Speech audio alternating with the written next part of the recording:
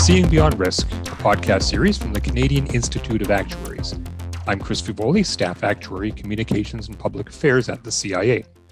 In today's episode, we will be speaking with Sam Broverman, a longtime instructor in actuarial science at University of Toronto, who will be retiring next year after 45 years of teaching future actuaries. So Sam, thanks very much for joining us today. Thank you very much for having me, Chris. I'm glad to be here. Yeah, let's start off with a little bit of background for those who don't know you. Can you let everyone know how you got started at University of Toronto and how you became associated with the actuarial profession? Well, I'm from Winnipeg originally, and I went to University of Manitoba, which has an actuarial program, one of the oldest in the country, second only to University of Toronto. And I was interested in mathematics, and as an undergrad, I did a degree in mathematics, but one of my older brothers was studying actuarial math at University of Manitoba, and he suggested to me that I take a few actuarial courses and take a few exams, and that would lead to good opportunities for summer internships. And I followed his advice, and he was right. And so I started to develop a bit of a background in actuarial science, actuarial math is what we called it at the time, early on as an undergraduate. And I continued on in Manitoba to do a master's and a PhD in a somewhat theoretical area of math, point set and set theoretic topology, not much related to actuarial science, but I continued to take actuarial exams. And when I graduated PhD, I got a postdoctoral fellowship at University of Toronto. And that's when I came here in 1976. While I was here, one of the things that postdoctoral fellows do is they're cheap labor to teach some courses. And there was a need in the program here for actuarial teaching, and I had the right background. So I started to teach some undergraduate courses in actuarial math at U of T. And I did that for a couple of years while I was a postdoc, and then came time to get a full-time position. I did want to stay in the academic world, but I did speak actually to some local Toronto firms, a couple of consulting companies, and I had some offers in my back pocket to actually work in the profession, non-academic as a practitioner, but my heart was still in favor of an academic career, and there were many more good opportunities on the actuarial academic side than there were in the particular theoretical math field that I had studied. And so I took a job at University of Texas, my first regular faculty position, and it was University of Texas at Austin, actuarial program, and I was there for a few years. And then one of my mentors at University of Toronto, Don Bailey, retired. Bailey had written a very popular compound interest book way back in the 60s that was used for many years here. He retired, his vacancy left the position, and I guess they didn't think hard enough about it, and they decided to ask me back. And I've been here since, as a full-time faculty member, since 1980. And it was a pretty seamless transition from one area of math to actuarial math. I've enjoyed it all along, and I kind of ran the program for a number of years. I was associate chair for many years, and our associate chair is on sabbatical this year. That's been doing it for the last few years. So they pulled me back in for one last kick at the can before I retire. So it's a job that I know fairly well, so I'm able to handle it without too much effort. That's how I got here, more or less. Okay, very good. Now, as we mentioned at the top, you've been there or involved with teaching actuarial science for almost half a century. What are some of the, sorry to put it that way, but what are some of the more noteworthy changes you've seen in actuarial education over those years?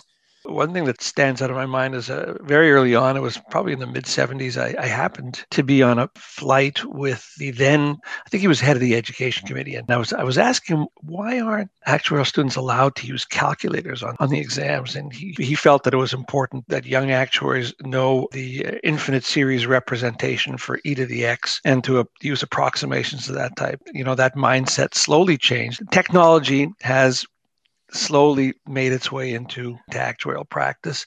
Now, more so, I think the actuarial profession is more receptive to technological changes now than it once was.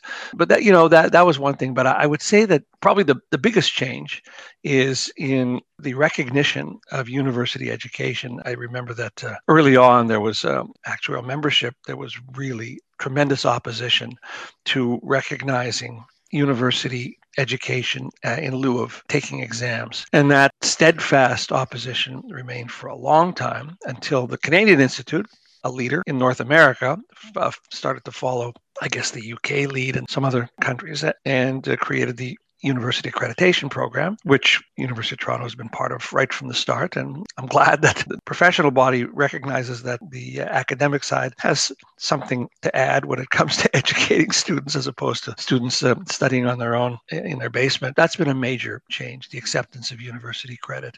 And of course, as I said, going with the flow as technology has evolved. Now society's incorporate a lot more statistics. Well, it's, casually it always did, but data science has become more and more important part of actuarial training and practice, I think.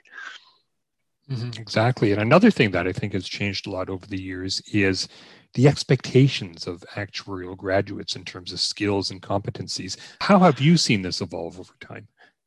What I perceived was from early on is that there has been a certain mystique and an aura in the professional world regarding the technical expertise of actuaries. An actuary was somebody who was highly trained mathematically and technically in general. And that expectation has always been there. One thing that had been missing from my point of view in formal actuarial training was more soft skills, being able to make presentations, both written and oral and so on. And again, that slowly was recognized. I remember this was maybe 20 years ago, I was part of a committee with the Society of Actuaries. There was something called Exam 7, which was actually an in-person seminar in which students would analyze a data set and write a report and so on. And so that was sort of moving toward developing that skill. And now in the last 10 or 15 years at U of T, and I think some other actuarial programs, we have specific courses that taught by practitioners that help students with various soft skills and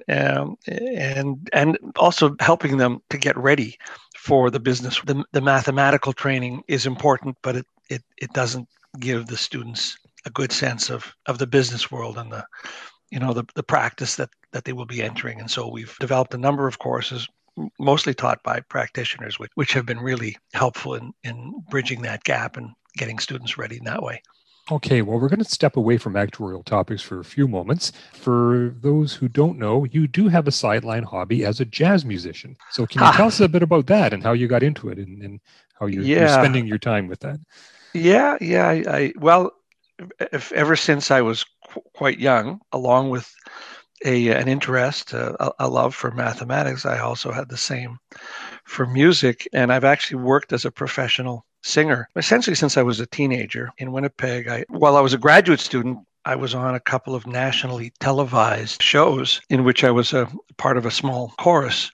Some of your listeners may remember, this is long gone now, but there was a show called Hymn Sing on Sunday afternoons. It was quite popular. At its peak, it was viewed by 2 to 3 million people a week, and it was for a while until it was overtaken by Hockey Night in Canada. It was the longest running nationally televised show. And as a small chorus, nationally televised, it actually paid quite well, and it helped pay my way through, partly through graduate school. I always had this, I wouldn't call it a struggle because I love both, but to make time, if you want to do something in a really meaningful and serious and professional way, it requires dedication and time and effort, and to split that between studying for a PhD in math and trying to maintain a bit of a professional career as a musician, there was sometimes a bit of a struggle and time conflicts and so on. And being in the artistic community, having a foot in that community, I knew what a struggle it was for so many professional artists to make a living. And I decided I would continue my passion for music, but I would devote more career-wise to mathematics and an academic career. And I have managed to maintain that kind of a balance. I've been a member of the Toronto Mendelssohn Choir. That's a large chorus that performs with the Toronto Symphony when we're not locked down and Roy Thomson Hall isn't shut. And I've been with the choir this is my 40th year. We've been nominated for a Grammy. We've won a Juno. And so I'm pretty proud of that. Me and, like 150 of my best friends up on stage accepting a Juno. But so I've managed to maintain that. And in the last 10 years, as some of the demands of the academic career have eased a bit, I got back into solo singing a bit more. And I released a couple of albums in the last 10 years. First one was about 10 years ago. And I have a love for the American Songbook. Again, that might not be household phrase for the listeners, but everybody knows the song Moon River, or most everybody knows the song Moon River from the Academy Award-winning song from 1962 from Breakfast at Tiffany's by Johnny Mercer. I'm a big fan of his, and so he's one of the big writers. But of course, George and Ira Gershwin and Harold Arlen and Cole Porter, those are just a few of the songwriters of the American Songbook, which an era which ran from the early 1900s to the mid 70s. That was the genre that I mostly like to sing, and I recorded some albums on that. But I also do like to write a bit, and I've written some math parodies. And actually, there was an actuarial research conference that we hosted in 2015 at University of Toronto, and it actually celebrated the 135th anniversary of the actuarial program at U of T. And the Canadian Institute was kind enough to present the program with a lovely plaque, which hangs on the wall, and when people can come back to school, they'll see it again, commemorating that 135th anniversary. But one of the things I did was I recorded an album of math parody songs, math and actuarial parody songs, and that was one of the bits of swag, a CD that was given to the people who attended the conference. So that was kind of fun. Do you have an actual Juno Award sitting on your mantle? Yeah. So because the choir consists of about 100 people, they didn't give us all a Juno Award. Okay. But I was told, in fact, many people who win Junos don't actually get the physical property. If it's a bigger group, they actually have to buy it if they want to put it on their shelf. Okay. So if I can scrape up $500, if your listeners want to set up a Sam Broverman Juno Award fund, and but I'm not sure. I mean, it's a nice thing to have on your mantle, but and I can get one if I want, but I haven't decided that yet. But yes, the answer is yes. I actually have a Juno Award. Very good. Okay, I was going to close off by asking what 3 jazz albums everybody should own, but I don't know if anybody owns albums anymore. So maybe we'll say, what are 3 jazz albums besides yours that everybody should have in their library? Well, people are still releasing albums of all type. Sometimes it's a concept that, you have a bunch of songs to fit together. Although the traditional 12 song or so album is, that's sort of disappearing. CDs are now out of date as well. And so everything's released digitally, and you can release one song at a time. But I would say sometimes a particular concert would get recorded an album. And so the 3 albums, one at the very top of my list, is an album from 1966, and I'm, of course, partial to singers. I'm a big fan of Tony Bennett and Frank Sinatra. And Frank Sinatra recorded with the Count Basie Orchestra in 1966, a concert live at the Sands.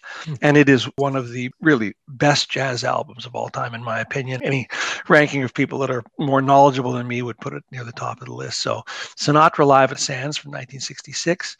Another landmark album, Miles Davis, Kind of Blue. It's from 1959. And along with Miles Davis, who was, legendary trumpeter, he had some of the best players of the time working with him. John Coltrane is another very famous saxophone player, Julian Adderley, Cannonball Adderley as he's known, and Bill Evans, who is renowned as perhaps one of the finest jazz pianists ever.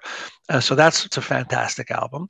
And an album from 1963 that's at the top of my list is Night Train. And those are 3 fantastic albums. You can listen to them over and over. They're better than background music for sure. It's interesting. I got my daughter turned on to Bill Evans when she was in university, and that is what she listens to now when she's studying. It is the perfect. Oh, his Village Vanguard sessions are just inspirational. They're so good. Wonderful. So good. Okay, great. Well, this has been a great conversation, so thanks very much for speaking to us today. Thank you very much for having me. It's been fun talking to you, and I'm used to seeing you come by to the U of T to talk about the Canadian Institute and the relationship to the university programs, and also in connection with the university accreditation program. It's nice to talk to you in a different context.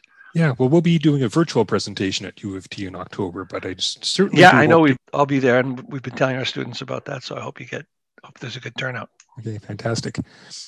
Well, we now have several dozen episodes in our podcast series, so we certainly encourage you to subscribe, and you can do that through Spotify or Apple or whatever platform you use to get your podcasts. And if you like today's episode, we'd like you to leave a 5-star rating or a comment. And we'd also like to hear from you. So if you have any suggestions or episode ideas, you can send them to podcasts@cia-ica.ca. And of course, we're always looking for content for our Seeing Beyond Risk blog.